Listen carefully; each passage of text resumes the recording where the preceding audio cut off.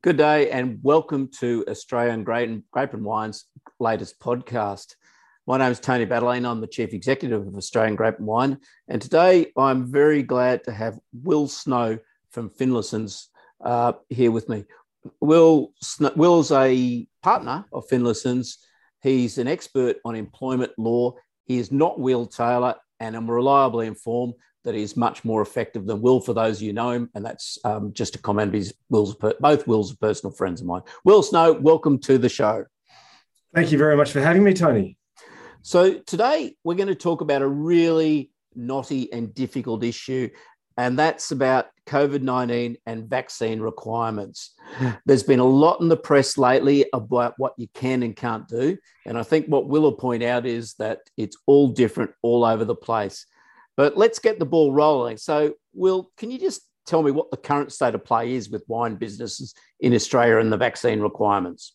Yeah, absolutely, Tony. So, look, it's a very contentious area, I will say as well at the start. So, as of at the time of recording this, just an hour ago, the Victorian Upper House finished 21 hours of consecutive debate. I looked at the photos on the Age website of various members of Parliament falling asleep, getting kicked out of the table as they were debating how the Victorian government should legislate about how they can control their pandemic restrictions, including their really crucial requirements and directions in relation to vaccinated workers, including workers in the wine industry. So, Tony, if we look at around the states, I'll go from sort of most restrictive to sort of least restrictive. So Victoria has really led the way with respect to its government mandates, really requiring anyone, and in particular in connection with the wine industry business, anyone working in a winery, employees, contractors, people coming on site, it's incumbent on you as a business owner to collect vaccine information, not permit access to the premises if you're not vaccinated. There are very limited exemptions to that, but that's generally the rule. And then also for customers at your cellar door and in your other venues. So similar sort of approach has been taken, although not nearly so broad sweeping in New South Wales and soon to come in WA, especially with respect to licensed venues. And then as we cascade through to South Australia, especially with relevance to the wine industry, there is no government mandates or requirements with respect to vaccination status. And Tony, in the context of South Australia specifically, that's led to a lot of wine industry businesses asking the question of, what do we need to do? What can we do? How do we consult about having a vaccine mandate? Do we need to have it? And all sorts of those sorts of questions that flow on from there. So Will, one of the things, of course, it's not just a legal requirement. There's a duty of care to employees and customers. And I know a lot of wine businesses that just want clarity about what they can and can't do. And they're worried about how they can implement their vaccine requirements and still maintain customers' respects, but still look after their employees and those people coming to their cellar door. Can you give me any guidance on how wine businesses go about implementing those vaccine requirements? Yeah, so we think about that duty of care obligation, which applies to if you're a business, it applies to your employees and also your contractors, and also to your customers when they're coming, into your venue. You need to ensure their safety so far as reasonably practicable, and that's the really bedrock obligation that we're looking at when we're thinking about vaccine mandates.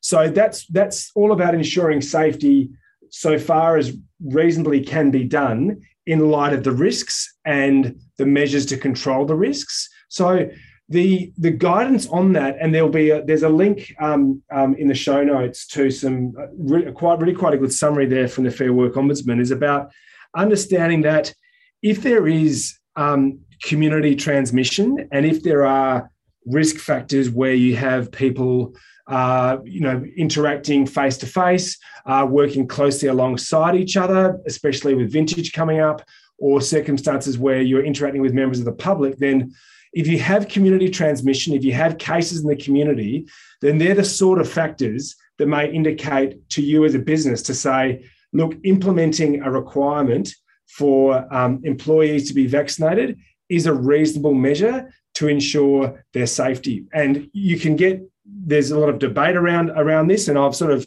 heard a lot of arguments for and against, but the data, the modelling does show that if you've had if you're double vaxxed, if it's AstraZeneca or Pfizer, then the chances of transmission are greatly reduced. So therefore, you are lessening the risk of a virus that we know can harm and can result in fatalities as well.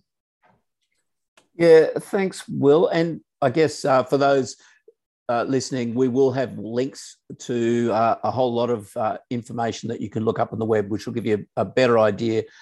So when Will refers to a link in the notes, they will go up on our website. I guess, Will, what's the risk if you don't have a vaccine requirement and someone catches COVID from being on your premises, either as an employee or just as a visitor? Well, what's the risk? As a liability. My assessment at this stage, Tony, is that might be very hard to prove, number one, although there could be, you can prove that Australian was caught here or there. But I think that the fundamental requirement is, with you thinking about those sorts of risk issues, is to ensure that you are meeting the required mandated issues regarding COVID safety plans as they are in place at that time under the direction of your relevant state or territory. So if you're meeting those requirements with respect to social distancing, mask wearing, if they apply, and other issues, then you are demonstrating that you're taking reasonably practicable steps to ensure people's safety. And I think that in almost all cases, that'll be satisfactory to manage that sort of liability. I've not seen cases around liability to do with the obtaining COVID. There was a case just from last year, so this year rather, that was decided relating to a worker based in arising out of work in New South Wales, and their role was in New South Wales, but they had to travel internationally for their work. They proved that they got COVID transiting. This is well prior to the vaccine and when COVID was spreading widely throughout the United States, in particular in 2020. They got COVID because they were traveling. They then died, sadly, as a result. And then there was a successful claim by the widow of that deceased person for workers' compensation. So, but those principles about if you get ill or you get injured as a result or arising out of work, then workers' compensation will apply. Those considerations will apply equally to COVID as they would to any other illness or injury that arises out of work. Yeah, and it's certainly an issue that we're well aware of, an organisation where we travel a reasonable amount, and trying to understand the complexities around what happens if someone catches COVID during those trips and how that impacts on our business. Of course, like all wine businesses, our primary concern is for our employees and for those we come into contact with. But the legal aspects are very confusing for many small businesses. Mm. You see a lot of this, Will, and you're getting a lot of questions. What are the emerging issues you see in this vintage? And I've got a follow-up question just to talk about contractors in vineyards and picking and how you deal with labour hire companies. But just let me know about the emerging issues first, and then we can go on to some more detailed questions. Yeah, what's really emerging is, and these again are the questions that are coming to me, so they're not necessarily representative of anything, rather than the ones that hit my desk, but. Businesses really want to understand how they can implement a vaccine requirement. People are worried, people are concerned, and there are a whole host of concerns. We've talked about a number now already, Tony. I think that health and safety issues are a concern. I think a really important parallel concern is about business continuity and making sure that your business can be as resilient as possible in the event of outbreaks, in the event of higher community transmission. So people really want to know what more can be done. So the question there is, how do we implement it? How do we go about that? And the approach that I usually take there is to, firstly, really get a sense within the workplace of the extent of vaccination. When what's commonly done then is to survey staff, and depending on your size of your workforce, that could be just done face-to-face through discussion, through meetings and consultation, or you could send around an email or a survey about it. And then you're going to get a pretty good picture of how many people are vaccinated, and that's going to immediately give you an idea of how protected is the workforce in the event that there's a COVID case in connection with your business. And then what flows from there often is a series of more sensitive and one-on-one conversations, Tony, where you're sitting down with people who have answered a survey in a particular way. They may say, I'm unwilling to be vaccinated because I'm in late-stage pregnancy and I'm going to be off pretty soon and I don't want to, I'm just concerned about my health. And you might take that one way. And there might be another concern of people saying, look, I'm dead against vaccines. And that's an opinion which is shared to statistically quite a small percentage. But if I had to say that, say, if you had a workforce of, say, 100, Tony, then often there's really 4 or 5 people who've then got that concern, who are not about, I haven't had time yet to book the vaccine, but I've got a health or another sort of belief or opposition to being vaccinated. And for those situations, then it's a more sensitive discussion, because ultimately you need to listen to their concerns.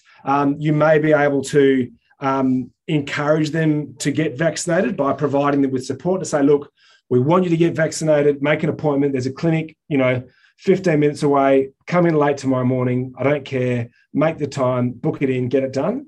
I've seen those conversations work really effectively. Or for other people, it may well be, well, look, if you're unwilling to be vaccinated and we're considering implementing a requirement, then you can look at other approaches. So there have been people that have expressed concern about the current range of vaccines that are available, and they've expressed concerns to say, look, I want to hold out for a different vaccine or a different treatment method. And there are more medicines coming out now that can manage COVID. And it may well be that in the context of their role, they could say justifiably, look, lockdown, I could do my work perfectly well at home. Now, that's not going to be the case for someone, working in the vineyard or working in the cellar, but there are roles where people could confidently demonstrate that I was quite productive working from home. So that could be a conversation to understand that. But these are all conversations that may well lead to the point where you say, well, look, we've consulted about the requirement, we've addressed concerns, and that we're going to let you know that this is now a requirement of our business for our employees to be double vaccinated. And from a legal perspective, and again, there'll be some more information on the website. The Fair Work Ombudsman has said that if you're providing essential services, and if you're providing services to the public, and if you're working in close physical contact with each other, and there, I'd really put all operational activities of any winery into that category. And if there is community transmission, then a requirement to be vaccinated, more likely than not, is going to be a lawful and reasonable requirement. So it's about the cases. And if we look at, say, South Australia in that context, we don't have community transmission at present, the 1st of December, but that will change. And the understood position is that there's that community transmission is slowly going to increase as we learn to live with this virus. So it's a real moving feast. But as a trend, Tony, people want to know, what can I do to ensure the safety of my staff, to ensure the continuity of the business? And given that all the other measures of social distancing, hand sanitizer, mask wearing can only do so much. So it sounds to me like good communication with your employees and good two-way communication and understand the issues can resolve a lot of the problems where they start. And it's probably essential before you make some of those broader decisions. So, I mean, that's a really good point. What about for the in the instance of third parties like labour contractors, when they come on site and they're not in contact with either your staff or because you've got good COVID policies around the place, or your customers, but there is a problem, an infection that somehow happens or is reported from that. Is there a problem for your business? Look, there could be. So labour hire workers are your workers under the Work Health and Safety Act. So you can legitimately require of them the same measures of compliance, say, with a vaccination policy as you require from your own employees. You could decide to only accept labour hire workers if they can provide evidence of being double vaxxed. And in the current situation, that would be, in most situations, a reasonable requirement. I think for liability, though, that again comes down to, if someone gets COVID arising out of work, it doesn't really matter how it got in, and it doesn't really matter how good your measures were to prevent it from coming in. So in a workers' comp context, we're across Australia, we're dealing with a no-fault scheme where if you get injured, if you get ill arising out of work, you'll get that support. So all of these measures are ways of reducing the risk. However, if the risk arises, you really aren't going to be able to point to your COVID safe plan or a whole suite of safety measures that you had in place, but regrettably didn't provide protection in that particular instance. So I guess that's my next question is that, vaccination's one thing, but that has to be part of a COVID safe plan and a COVID policies. So every business needs to have one, doesn't it? Particularly in the context of an ever-changing feces, Omicron, however you pronounce it, number 15 in the Greek alphabet comes into, South Australia, it will inevitably will get there, and it's possibly will get into other states as well. So yeah. So there's it's just a great and ongoing question to ask who is in charge within any business of keeping up to date with the latest available information. Industry associations are really quite good at, and other business bodies are really good at disseminating that information rapidly. I know that if you're trying to read some of these government directives and government orders, regardless of the state or territory, it can be quite a difficult exercise to rapidly comprehend them. So you've just got to continue to ask the question of, are we compliant? Are we meeting the current requirements in place? And I think it is useful to see this topic of vaccination requirements for your employed and your labour hire workforce as another measure of, are we meeting our obligation that we should do? And again, Tony, that risk question is, do we have community transmission, and have we made the risk assessment in our own business that, geez, we've really got to mandate vaccination because that is the next reasonable step for us to do given the risks.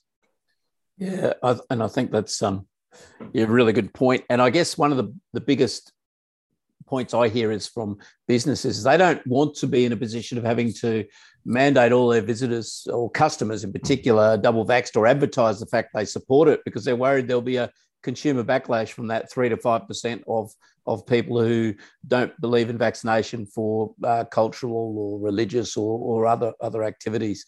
But that becomes a commercial choice, I guess.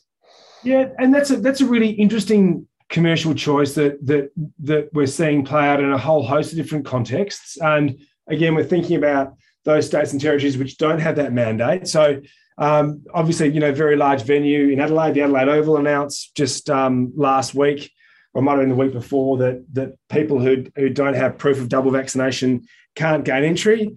I know that's thrown a number of sort of, people's Christmas plans into disarray, that we're planning to hold functions there where they might have made the assessment that we can't meet that requirement. That's an assessment that organisation has made. And just as of this morning, Tony, I looked in my inbox and I accepted a drinks invite, and I've just been told now that they themselves, as an organisation that are hosting these drinks, have implemented their own requirement that guests provide or confirm that they've been double vaccinated, and that's a condition of entry. So these conditions of entry, it's really hard, isn't it, Tony? Because if the government just says, look, this is what everyone's going to comply with, and this is what compliance looks like, then it's a very broad axe. And I guess the benefit there is that there's some clarity, and you can say to your patrons, look, don't shoot the messenger. We're just trying to comply with the requirements. But it does make it hard for businesses who are trying to understand what the risks are, and they, is it sticking your neck out too far to require this of people? Is it reasonable? And look, reasonable minds can differ on that. I do raise the question, and especially in light of some of this guidance that's come out from the Fair Work Ombudsman about community transmission being the touchstone in South Australia in particular, where we have no community transmission, as I understand it. That brings that question into light, but also many customers of people listening to the podcast might want to ask the question as well. It's like, well, if I'm going to be, if I'm coming to your cellar door, can you assure me that all your staff have been double vaccinated? And that's a question that is legitimate to ask, and you should answer it honestly. Yeah, and that's a really good point. And it's not only the staff, it's also other customers. They want to not put themselves at potential risk, and they want to be assured that they're going into a safe consumer environment. So, look, that's really helpful, Will. I think you've pointed out it's a really complex issue. It's one that obviously you need to have COVID plans in place as a business, and it needs to have vaccination. You need to take reasonable care. Education and communication are key.